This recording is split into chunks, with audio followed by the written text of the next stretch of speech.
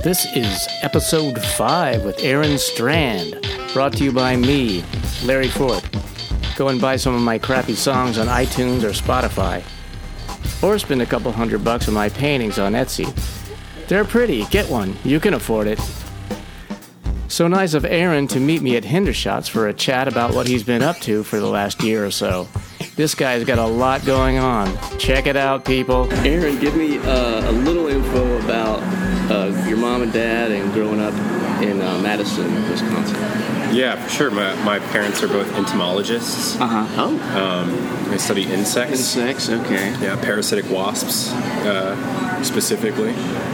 And they, my dad's a professor. My mom's a lab technician that works in his lab. Okay. It was a very, I had a very biology-heavy childhood. Lots of insect collecting and outdoor activities. And well, that's just by association. That's an awesome education without going to actual school. Yeah, for sure. I take it all for granted and don't notice until I'm around people that that didn't do that. And not as familiar with insects or science. Yeah, and it really feeds into this. My fiance has pointed out to me that I have I really only see myself as a dork. A dork? Yeah, as a dork. And she sometimes she gets kind of frustrated at it. Mm-hmm. She's like, why do you see yourself? No one else sees you that way. Mm-hmm. But maybe I don't know. Maybe if they had grown up collecting bugs, they would feel that way too. Everyone is more critical of themselves. You don't realize that you may have grown up into the cool kid, or the first impression of others from the outside. Yeah. A Facebook friend was like, I'm sharing this because I was bullied as a kid and I understand it. And I thought, you know what? You were kind of a bully. I was thinking I didn't say this to him, but I'm thinking, he felt like he was bullied. I felt like he was a bully. Oh, really? Like this is someone you knew as a child? Yeah. Oh, wow. And so really we're all just running around, especially as kids, being insensitive and hurting one another. Yeah, for sure. Giving each other complexes or whatever, Yeah. You take what you take the input and then you just kind of pass it on. Yeah. So I felt like I was sort of outcast and fell in with the nerds a little bit, but I was defiant. I ended up anyway. It's not about me, so. Oh no! I'm curious. But I was thinking I felt like limited in school. I wasn't making good grades. I couldn't pay attention. But I loved the freaking smart kids. I was drawn to the college prep kids, but I couldn't really be in classes with them. Partly because I would disrupt, or I couldn't hold my focus long enough to do. But they were the ones I felt like I connected with. Yeah. It's weird. But it's been a long struggle to go, wait, Larry, you actually are, I don't know, can't explain my early upbringing, but I'm smarter than I thought I was. So all this time I thought I was making up to make people, to conceal the fact that I wasn't as smart as the next guy, which, there's some real issues. I'm less informed, I have less information, but I spent a lot of time over-correcting so that no one would know that I was stupid. Right. But then I'd get in another frame of mind, and I'd be thinking everybody's stupid, it's like, so it took a while for me to get centered and focused. Did you ever have moments where the mask or facade that you had constructed, like either you got caught or like popped a hole in, and then maybe your opinion switched? Did you ever switch into resentment towards those kids, or feel that you owed them something? I did. It would come out of my mouth, I remember early on, this was over 20 years ago, the guy said he was writing, a coworker, we were both doing the same job, we were installing artwork, basic manual labor, that he was writing. He'd started a book or something, and I barely knew him, and I flapped something basically horrible flapped out of my mouth. I was like, oh, you just write about how cool you are or whatever, just some idiotic thing. But deep down, and I figured it out 20 years later, oh, Larry, you want to be a writer. You wish you were him, and you can't freaking stand it. So once I come to terms with that in myself, doesn't matter what I do as long as I participate and just appreciate other people that do interesting things. You know? Yeah, for sure. You know, I just he played it off fine, but basically I destroyed a potential friendship because I was, I put a wall up. I couldn't. Yeah. I couldn't. That's that's just it. When you're repressing your own soul. Yeah, you're hurting. Jealousy and poison just spits out of your mouth. Exactly. And you don't even comprehend the damage that you're doing. Because to put yourself out there to be an artist is so incredibly vulnerable. Right. You're so, just to tell somebody I'm writing a book. Yeah. This just sounds crazy. What a stupid idea. I mean, do you understand the odds you're facing? Right. As far as success goes, at least certainly in monetary terms. But this guy felt he was in a safe enough environment or whatever to share what he was doing. And then little Larry comes along and tells him what a douche he is. I hope he went on to have success. Oh, you don't know if that book ever got finished? Yeah. No, because I didn't see much more after that. Another story about me is a girl I dated for a while. She's like, I want to play this band for you. And it's happened with other people in other bands. It's funny. I liked it. I was impressed. I hadn't performed my own music, and I wasn't doing it at the time. And what she played, I thought was brilliant, and I was jealous.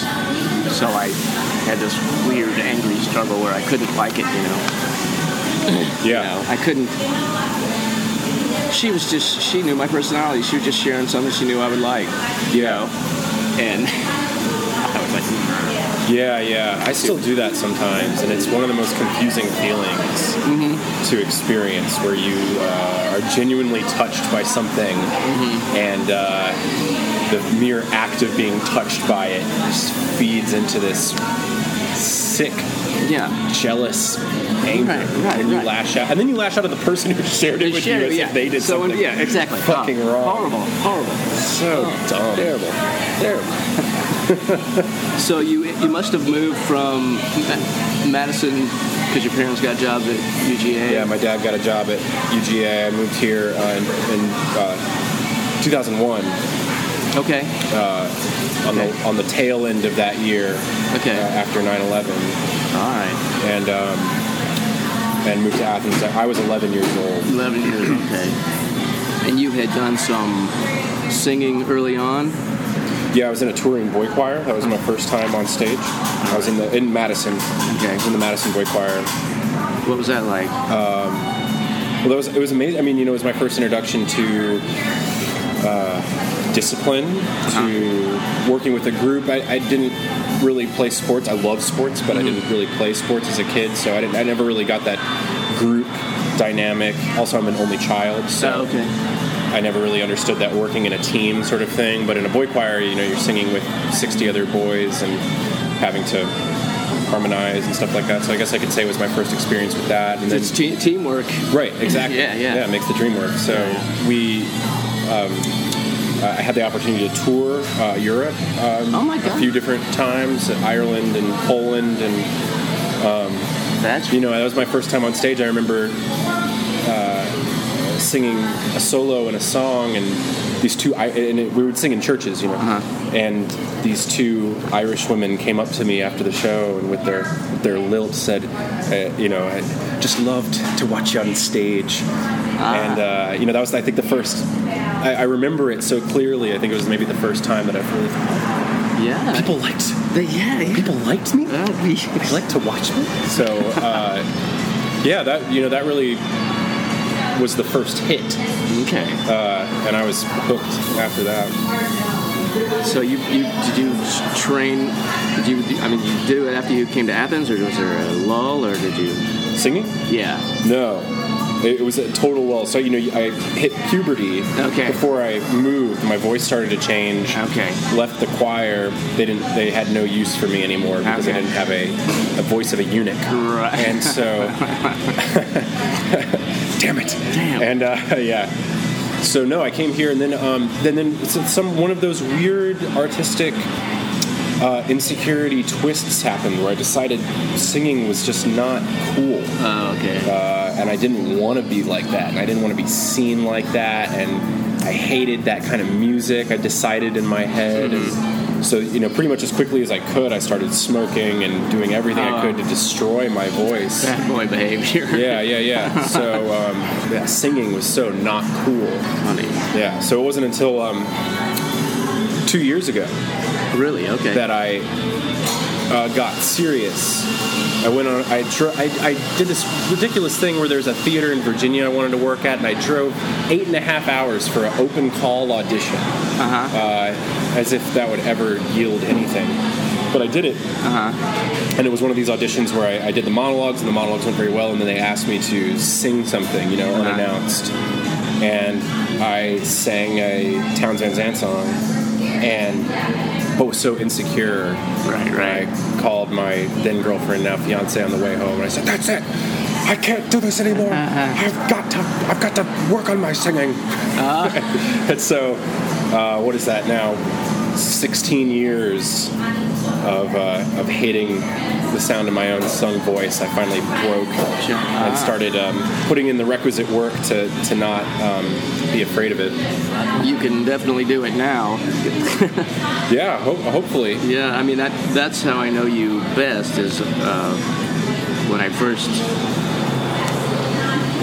learned about you. You showed up at open mic, right? And a couple original songs of the "Drunk on a Train" and maybe another one about being in Athens, coming back to Athens. Yeah. And those made an impression on me. I like the lyrics. I like the energy, and so many story pictures pop in your head at a fast pace. Oh, thank you. And re-listening to. Okay, so I've listened through all the way through Worthless Hipster Fuckface at least twice. Oh, wow. Yeah, and then your other two, maybe twice through those two. Wow. So yeah, you've got, Thank you. You're welcome. I enjoyed them, and specifically, there's a lot of songs I could pick out, but a relevant one is "Talking Don Trump Blues," and I like how you tell the story of a relatively comical way of the kind of the lament, a voter's regret, or at the end or something. I don't know. Yeah, I think it's so Talking Don Trump Blues.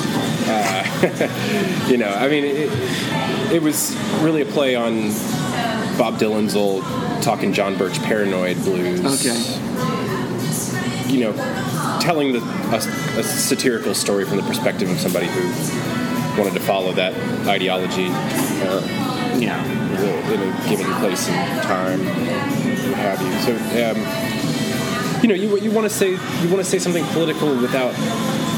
You don't want to bring. I don't want to bring my opinion into it so much. You want to try to give voice to a character, and with the satire, perhaps shed a little light on the possibilities of what that character might be experiencing. In this case, a sort of a generalized malaise and anger at what's happening in the world, and what you could possibly think when somebody comes along and seems to give you an avenue to channel that anger through.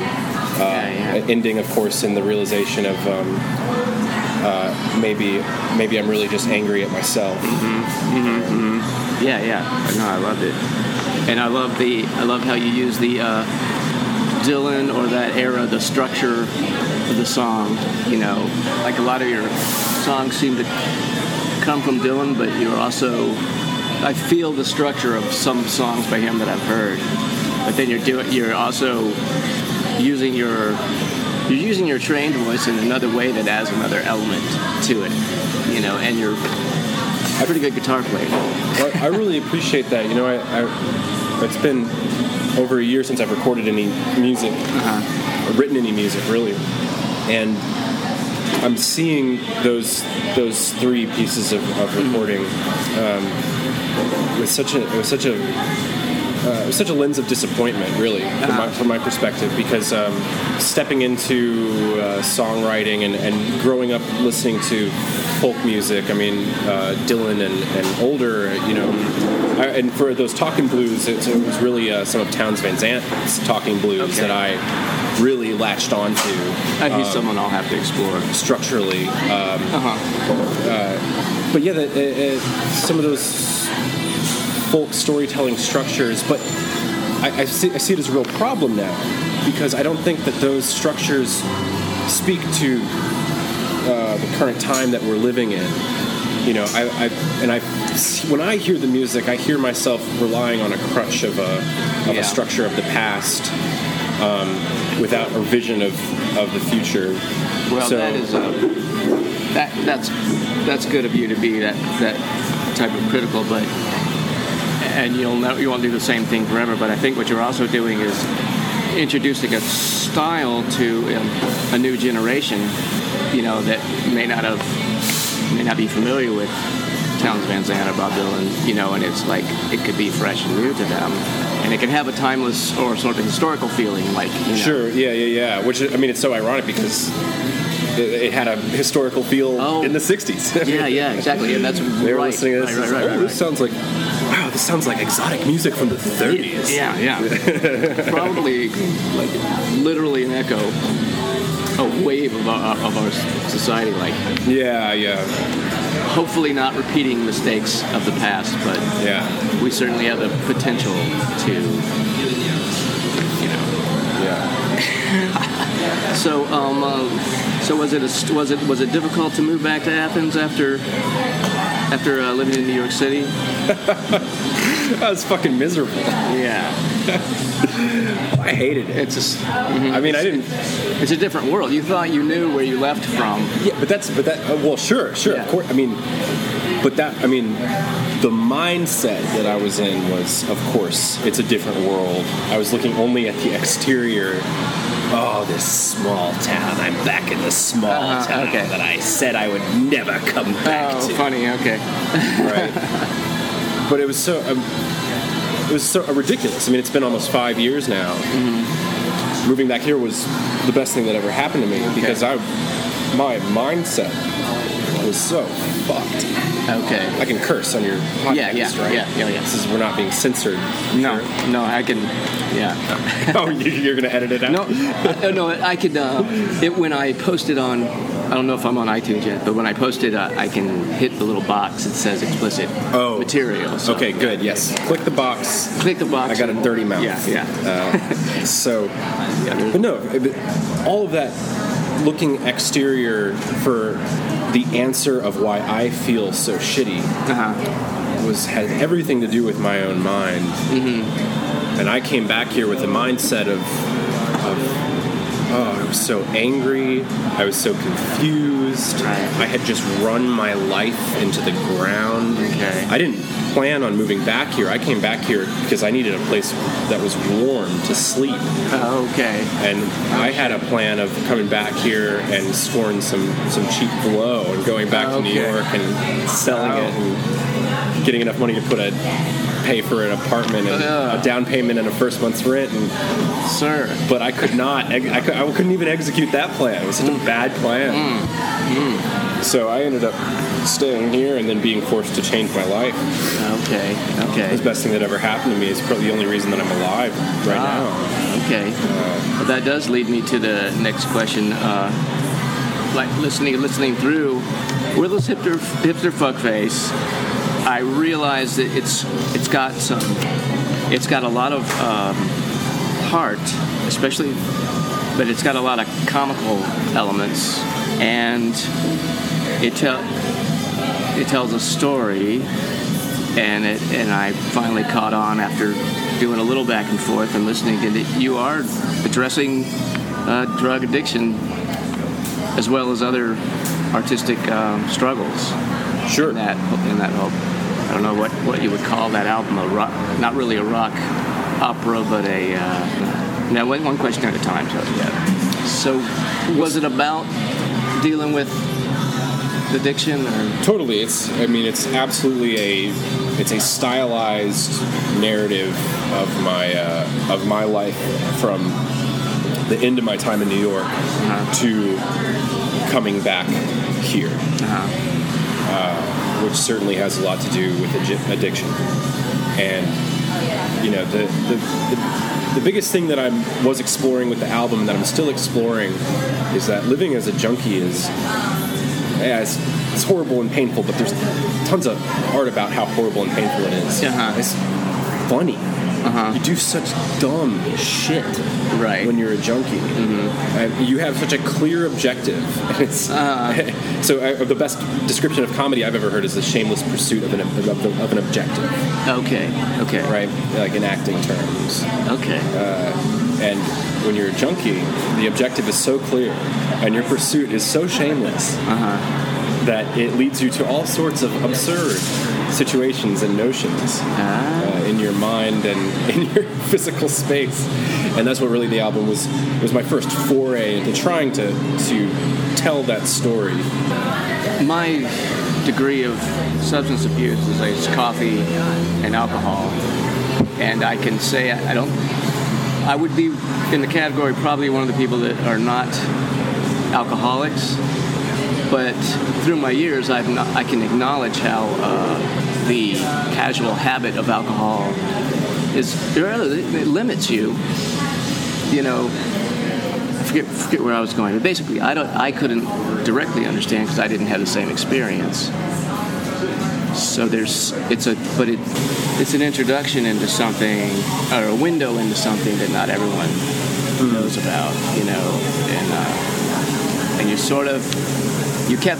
really kept it light, but there's a few, like I guess it's a phone message from your mother, or a character that's your mother, right? In one of the skits. That's I know it ends in "Don't call back just to fight," It sort of brings you down to earth because it's a mother who loves her son but can't help anymore or something. It feels like she can't help anymore. Yeah, that, and I'm sure, as I've heard from many people, the album would benefit greatly from less skits. But I've just I ended up feeling charmed and impressed by the skits, and I'm going to ask a bunch of questions about them. But go ahead. Good. Go ahead. Make well, to each their own. Yeah. And what I hoped to achieve is that, particularly in the songs, they're so chatter heavy, filled with a sort of a prideful bravado of stream of words, stories. Many of them sort of mythologized stories, right, and proclamations about the world, and that's very indicative of the mindset of a junkie, because you have to sort of mythologize and make life like a movie, just to justify your own actions to yourself. Otherwise, how can you live with yourself? Right. Okay. There's no way to do it. And so when my mother calls, hopefully that would poke a hole in that artifice, because how can you run your mouth like that to your own mother? Right. If anybody can see through your bullshit, it's her. Right. And it's one of those tragic things, because the person who wants to believe it the most is probably your mother. Yeah, exactly. And yet the person who on a guttural level knows that you're lying is deepest is your mother. Right. Wow.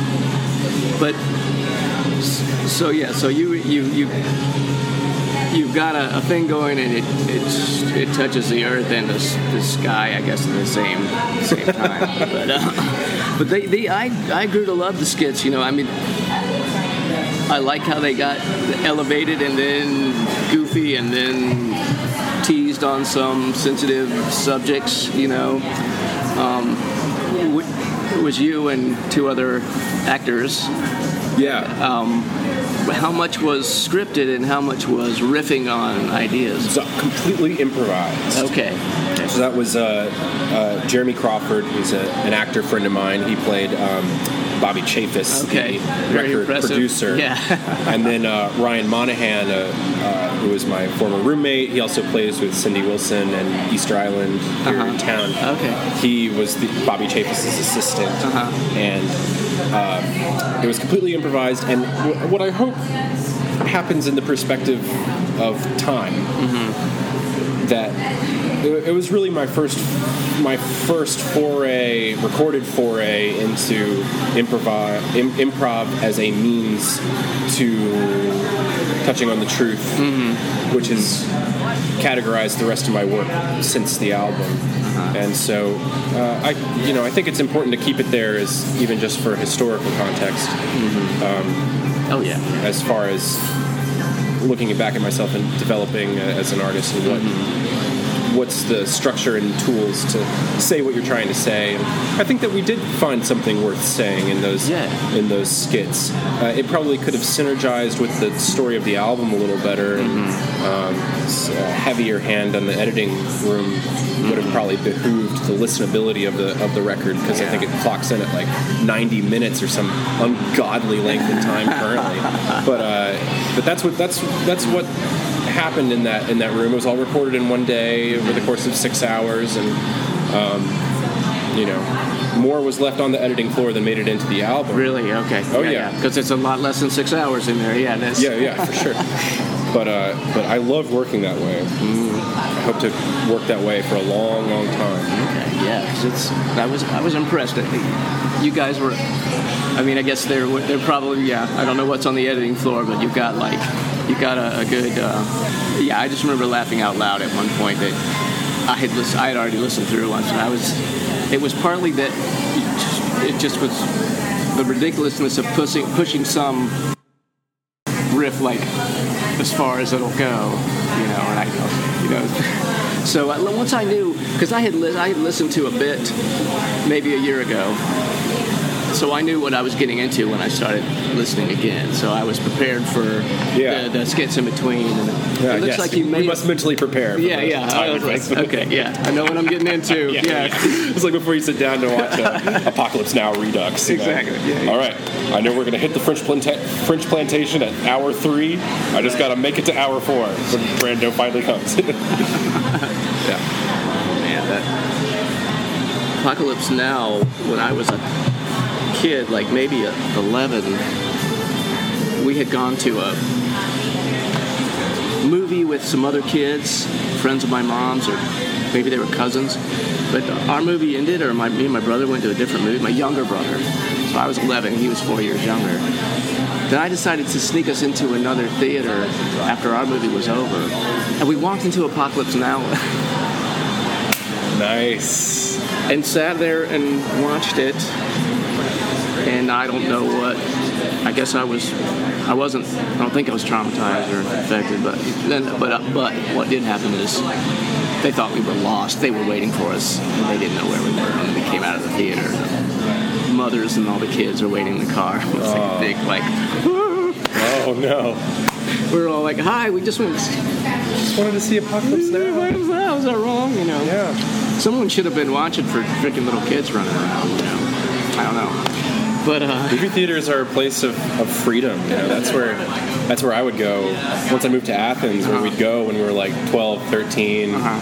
We'd go to Beechwood movie theaters, and it felt free. It was either you could hang out downtown or hang out at the movie theater. We'd skip around theaters and see all kinds of stuff. I loved it. Oh, that is awesome. I wish I getting drunk. Oh, okay, good. I wish I grew up in Athens. I'm gonna backtrack a little bit. Okay. We're back, because we skipped over. What was it like studying drama at NYU? Oh well, it was great. It was demanding. I wish I knew what I knew now when I was there. Right. I lived in that wonderful mix between I think I know everything, pride, I can't wait to get out of this repressive environment. Right. They don't understand me. Right. They don't know who they're dealing with. Exactly. Yeah. Couple that with deep insecurity to the point of blindness, where you just I didn't even know what I was doing. I had no concept of. I had no ability to see myself in the presence of others. Okay. Amongst a group, one amongst the group, which is so critical for acting in the first place. If you're floating off on a sort of your own psychedelic wavelength, you may think you're really cool, but really you're not helping the group dynamic, which is certainly critical for a play. So I wish I knew all these things while I was in the course of studying, and I pretty much as quickly as possible after a couple years started working in the city, and then prioritized that above my education. So I ended up I graduated early. The last year and a half I wasn't really around much. Did the bare minimum, just kind of got by. And well, in a way, that's probably a good solution if you can. I don't know. I guess I could see it both ways, but if you can find work in the field, then that's the fastest way to learn, and then so you're getting the results that you wanted from the education anyway. Yeah, that's certainly how it seemed at the time. Yeah. Perhaps if I had been a little bit healthier, if I had been a little less me, and the work in the field had continued, and maybe I was still doing it today, then of course that pathway would have seemed like a very good pathway. But what's the point of judging the past? Right. Things happened as they happened. I thought I was doing the best that I could at the time, and that's just what happened. Fair enough. But I certainly accelerated the process by stepping out of NYU and deciding that those people were somehow, I don't know about beneath me, but I thought I was going on to bigger and better things. Right. Yeah. I think there's something significant about feeling your own potential in a sincere way, but also, I think what you're also recognizing that there's more to learn, or you're part of a bigger thing, or I forget why I went off. Well, I mean, I can just jump in and say this. Go ahead. Because I could not have been more wrong about my separation from the group. And when you look at the people who have really been successful out of my class, who have gone on and are working actors now, which is such a miserable, hard fucking line of work. Yeah. They, the ones who I really respect, they experimented with their individuality in the course of college, but they, more than anything, took that time and took that adversity to develop their regular habits of work. They developed a diligence. Yeah. They developed a steady process. They never bought in as much to a sense of divine right to inspiration. That's so valuable what you just described. Almost in any endeavor is because I struggled with that. I was like, I thought I should have been a success. I call it impatience. I had the impression that I should be somehow achieve success before anyone noticed me or before I did the work. Right. I didn't think of myself as a participant or someone who does it also. I was just waiting for my time in the sun or whatever. And right. But I just, when you get impatient and do ridiculous bad. I made bad art just because I felt this urgency that I wasn't being recognized early enough, but it caused me to make bad art and bad decisions. And I could have just relaxed and read a book, and like that painting you complimented me on if I sat still, took my time, and made a bunch of paintings like that, people would have taken notice just by the nature of someone caring about their work. Yes. But I didn't. I got off track. But, Yeah. So you ended up working off Broadway? Yeah. I guess maybe in complete honesty, it should be off Broadway. Mm-hmm. Right. Would Athens be included in on off? No. Within New York City area? Athens is off to the 12th power. Okay. Exponentially off. Way off. Okay, so what was it like on off Broadway? Oh, it was super fun. You know, I did 2 shows. One at this wonderfully historic experimental theater called La Mama, which has been around since the '60s, and performing in a space where Jerzy Grotowski had a company at one point in time, and amazing. And then I did another play called The Man Who Ate Michael Rockefeller, which that was nice for a whole other set of reasons of like getting into the New York Times and having your picture there and seeing stuff like that, and that was pretty cool. And so there was a certain level of excitement. But once again, here, this seems to be just charting a story of my own self-sabotage, because while I was doing those plays, I was also part of this nightclub world that I thought was bigger and better than the plays, so my attention was always off to, I can't wait to get to where I'm going after the show. Right. Wasn't really in the moment. And the thing about plays that you have to come to learn if you want to do that kind of stuff is that in many ways they're all the same. It's a bunch of weirdos in a dusty old theater doing make-believe. Right. And whether you're doing it at a community level or on Broadway, it has a certain dorky feel to it at all times. And unless you really like that dorky feel, you're not going to be having a good time. Right. You know, there's majority of your time is hours spent in rehearsal or waiting to go on stage or backstage with some actor that's may or may not be horrifically annoying to you, and that's what it is.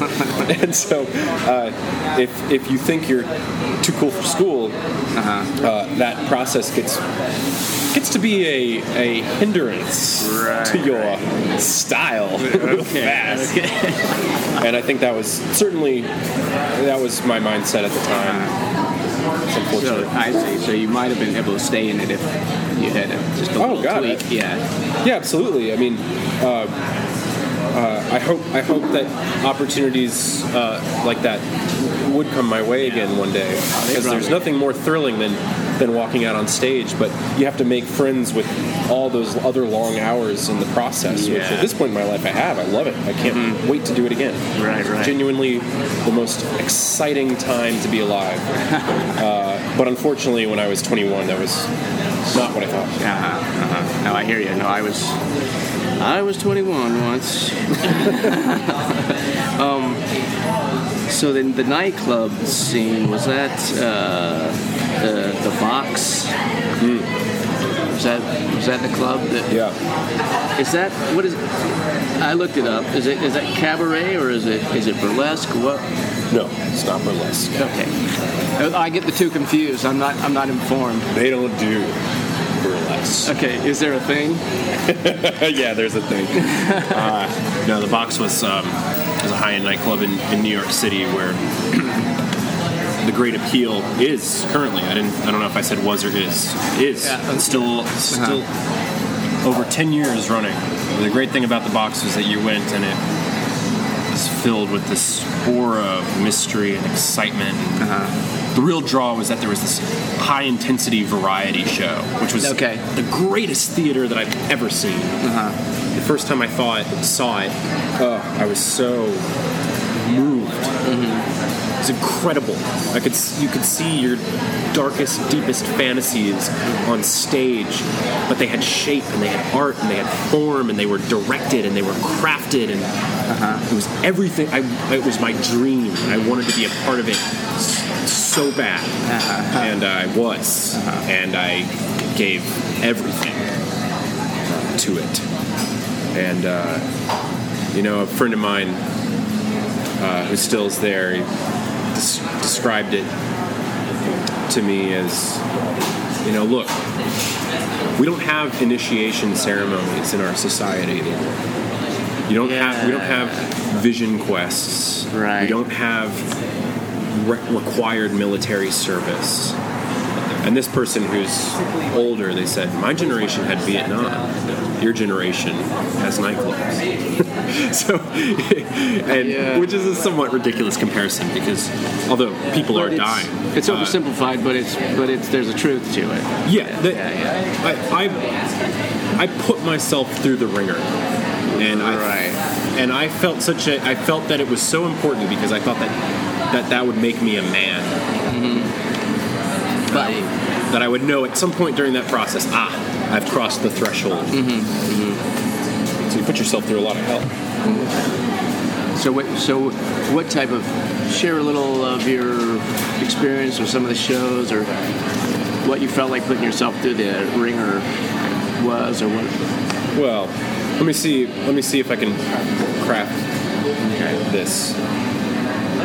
My job was the best night of your life. Best night of what? My job was the best night of your life. Okay. And when you are living the best night of your life 5 days a week, right, a toll is taken. I see. Imagine you living the best night of your life, right, and how you feel waking up the next day. But when that's your job,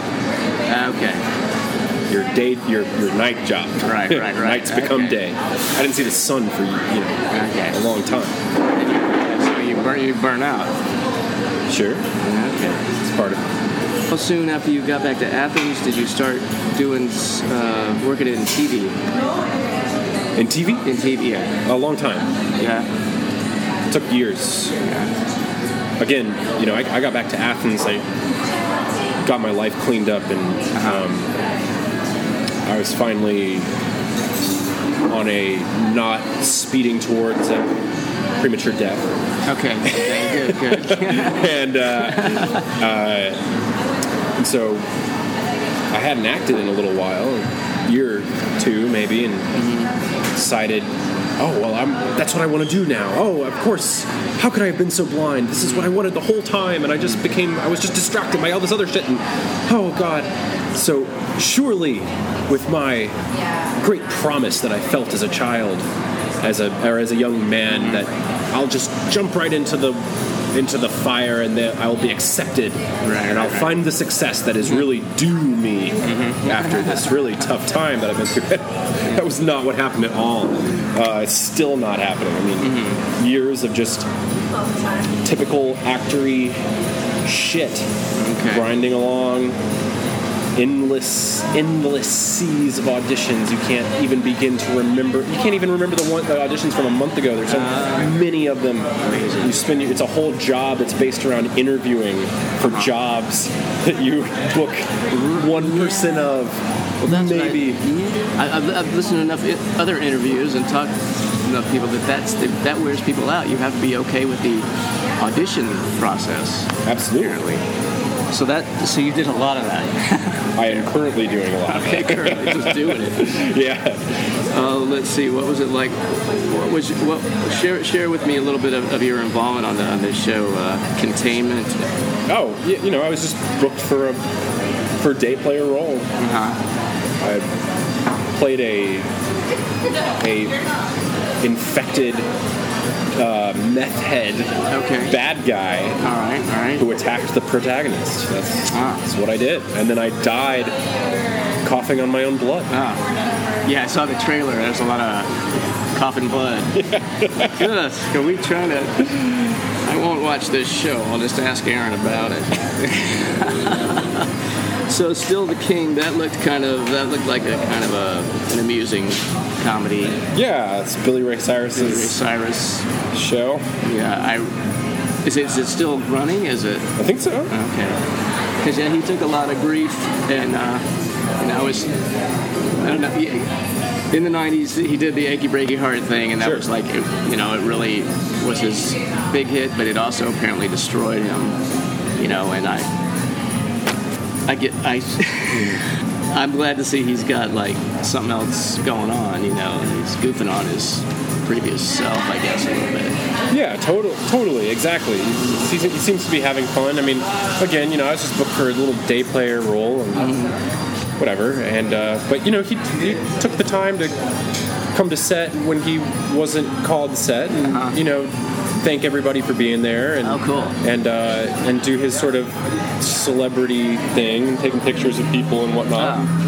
He was generous with his time and his attention and energy. So hopefully he's having fun doing the show. It seemed like he was having fun on that day, which is all I can comment on. So these are the type of things you go to audition for, and then hope you get a role. Or were those filmed in Atlanta? What's? Yeah, Containment was filmed in Atlanta. Still the King was filmed in Nashville. Okay, all right, cool, good place for that show like that. Well, recently I know I talked to you, maybe it was a year ago, that you were doing a production of the Three Penny Opera. Yeah. Saw some good photos from it.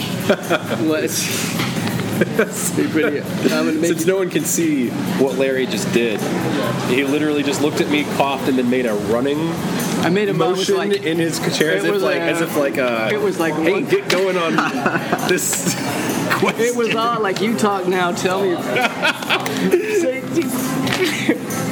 It was with desperate. What do you? I don't know. What do you want from me? Talk more about your thing you did. About the Three Penny Opera? Yeah. Well, I know.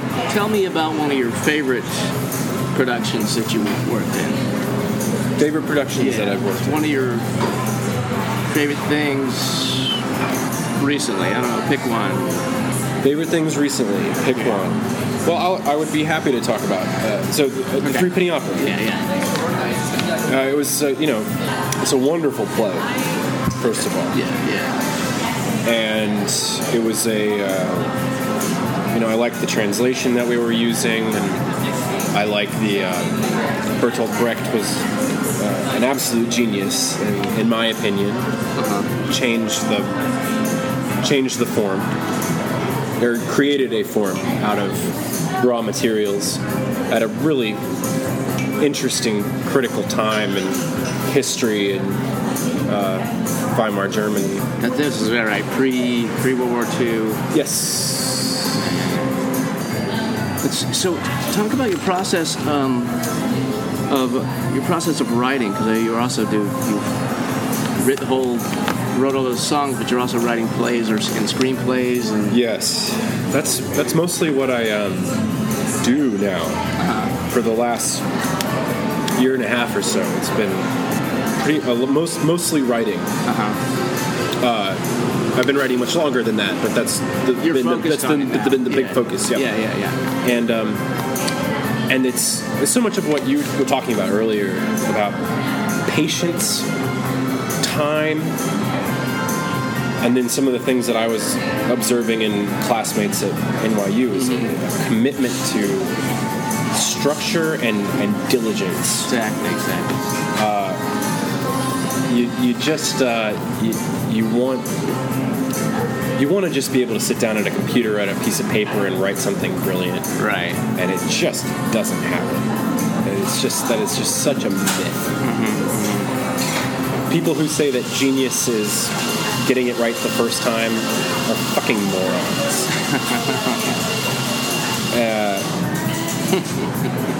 I have come to love the constant tear-down process that is writing something that is worth a damn. Getting in and being completely unforgiving. Taking you assemble the machine and systematically take apart every nut and bolt repeatedly until you are certain that joint is solid. And okay. It is. You're not an artist in the sense of dancing around with fucking chiffon scarves. Right. I don't know what artist. I mean, there's something to be but said for the spontaneity and freshness, but you also have to. Yeah. You have to polish. Work on it. Yeah, you have to. I think it's really good for you to think of yourself as a mechanic on some level. Okay. Because this machine could run for eternity. At least humanity eternity. It's true. Right. You're building a thing. Yeah, exactly. You don't want to talk too much about your current feature film that you're working on, or what's? Yeah. So I'm currently writing and directing my first feature film, and it is. This is what I can say about. I don't know if this is interesting to anybody, but it started as in many ways a birth out of that improv form that I first started to experiment with on Worthless Hipster Fuckface. It was it half exists in the can right now. Okay. I shot 6 days of improv with actors that I worked with for months leading up to it. All of this was under the direction and guidance of my friend and mentor Dale Wheatley. Okay, awesome, good guy, very good friend of mine. Yes, and I then it's been a year since that material was shot. I have edited it to the fullest extent of its abilities, and now see that it's not finished. Okay. So all of my work is directed towards finishing this film. So is there any more filming, or is it all editing? Yes, there will be more filming. Okay. Yes. Okay. Cool. Well, I look forward to seeing the results eventually. Oh, I'm incredibly excited. Thrilling, and I can't wait to do the next one. Awesome. Yeah, I hear you. That's the hardest thing when you've got another idea. You still have to finish up the current one. Oh, sure. But even that alone feeds into this mindset of like, oh, I just got to start writing the next one, and then it'll be divine inspiration, and on the paper, there it is. Oh, wow, ready to go to set. No, the next one means another year of writing, at least. You know? Yeah. You want to get in? Long time. No, I'm fully caffeinated. Okay.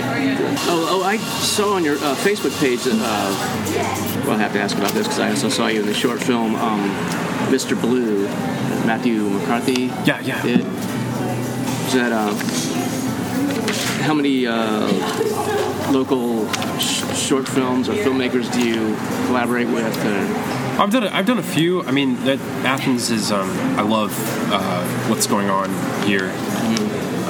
I think it's incredibly exciting. The future is incredibly bright for Athens film, and what we hope to do is really turn Athens into a film haven, an indie film haven. Right. We have all the pieces in place to offer a truly unique perspective. Right here in town. And Athens is at a critical mass as far as having all the necessary talent in town to really do something special. And you want to believe that things happen in life for a reason. Although I believe that the reason is a complete figment of your own imagination. But even if it being a figment of your imagination, that's fine. Because I feel a sense of purpose, having come back here, hating every moment of it, to this point where I don't want to leave. You know? Right. It's very funny. So you found your community as an artist. Are you still looking for a broader community, or? Well, I have community issues. Okay. I have a hard time opening up to people. I have a hard time trusting people. I have a hard time sustaining relationships on a one-to-one level. Sure. So, in talking about community, and certainly an artistic community, other people it seems to be so much easier to invest time in each other and just like hanging out and kicking it, and I still have a lot of problems with that. You'd rather be working on your project or something. Yeah. But sometimes I use that as an excuse to just be antisocial. So it's a difficult.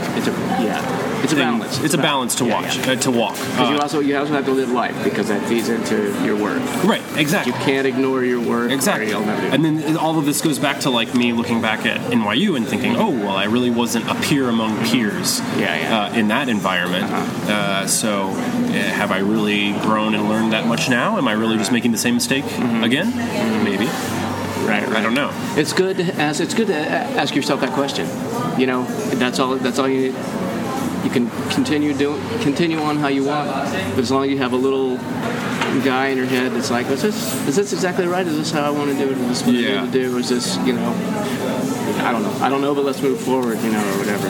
Yeah, I think the important thing though is the willingness to, when you really feel like you vibe with someone, whether it be like a spouse or a friend or collaborator, if you unabashedly or shamelessly pursue your objective in a semi-comical way to hold on to that person. Because at this point, I got like 3 people that like I really like. Okay. Okay. Cool. So it's a step in the right direction. Well, I like that. That's an honesty. It's valuable to you sort of know yourself well enough to. And we're all like a constant. We're all a constant project as individuals, anyway. But sure. It sounds like your approach is pretty clear. Oh, well, so congratulations. I did not know you were engaged until I started asking about the relations, sir. Thank you, sir. Yeah. So when's the wedding? I'm getting married in May. In May? Yeah. I'm marrying my best friend, my oldest friend. She and I have known each other since we were 11 when I moved here. It is... I can't believe it. Awesome. I met her. What is her name again? Shub. Like shoe with a B. Okay, awesome. Yeah, she's really nice. I mean, I met her briefly at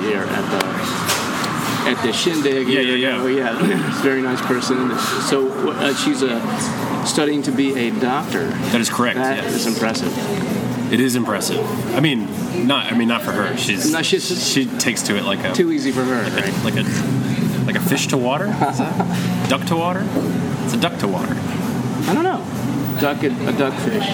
A duck fish to water. So she's going to be a good doctor. A good duck fish, yeah. So you guys you have like distinctly, well, in my mind, distinctly different careers. Yes. But since you've built a relationship since childhood, so you obviously talk about it and. Oh yeah.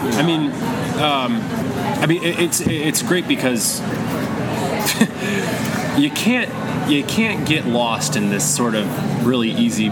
When you're just hanging out with other artists, particularly actors, they start convincing themselves that they're doing God's work to it matters so much more than it does. Yeah, and it just doesn't. We are literally like putting on costumes and playing, which is great. It's not invaluable, and to care about it, that matters. But you're not saving lives. Yes, exactly. Yeah. You're not a doctor. You're not a doctor. You are seriously not a doctor. And might play one on TV. Right, you might, yes. There's that one, it's one of those, I think, old Alec Baldwin skits on SNL where he's playing a doctor on a soap, but he pronounces every word wrong, shit. you've got canker. We have found a polyp. And it's that's how I always think of that. When I'm talking to Shub it keeps you really grounded. Now having spent a lot of time with Shub's med school friends, you recognize the same sort of up your own assness happening in that community as well. It's an insular community where they're all focused on one thing, learning medicine, and so they can get lost into that as well. Sure. But I guess if you're focused, you can't talk about everything at once. You have to focus on your. Yeah. I guess it's really all people. The difference is actors go about their lives thinking that they're doctors. Doctors go about their lives thinking that they're God. So Okay. Could be, yeah, it could be. Yeah, everyone has to come back down to earth at some point. Right. Was it? What's the difference between God and a doctor? God doesn't wake up in the morning thinking he's a doctor. Oh, okay. All right. Well, congratulations on your... Oh, I didn't ask about baggage. Oh, yeah. Yeah, you just did a short film, dark comedy up in New York City, or what? Oh, no, it was actually shot here. Well, it was partially shot in New York. Okay. I didn't go to New York. Okay. It's really cool. They turned an Atlanta metro train into a New York subway. Oh, okay. But Baggage was a fantastic short directed by the amazing Andy Baring, and just wrote a really, really funny little piece, and it's great to watch the success of the short on the festival circuit, and I have no doubt that Andy is going on to wonderful things, and got to work with an amazing actress, Sally Ficken. She's so talented and fantastic. It's a very cool project to be a part of. Aaron, it has been a pleasure. I'll have to say that was a great talk, and I'm looking forward to a part 2 with Aaron Strand, because there's more to know, and there's more that we touched on in here that I need to ask follow-up questions on. Sure. But so we'll do it again. We definitely have to do it again. Thank you so much. Thank you. What a treat. So nice of Aaron to share his story with me. Once again, I learn about myself. Coming up on episode 6 is the Honorable and Esteemed Kevin Dunn. So stay tuned, like literally in less than an hour. Stay on the website.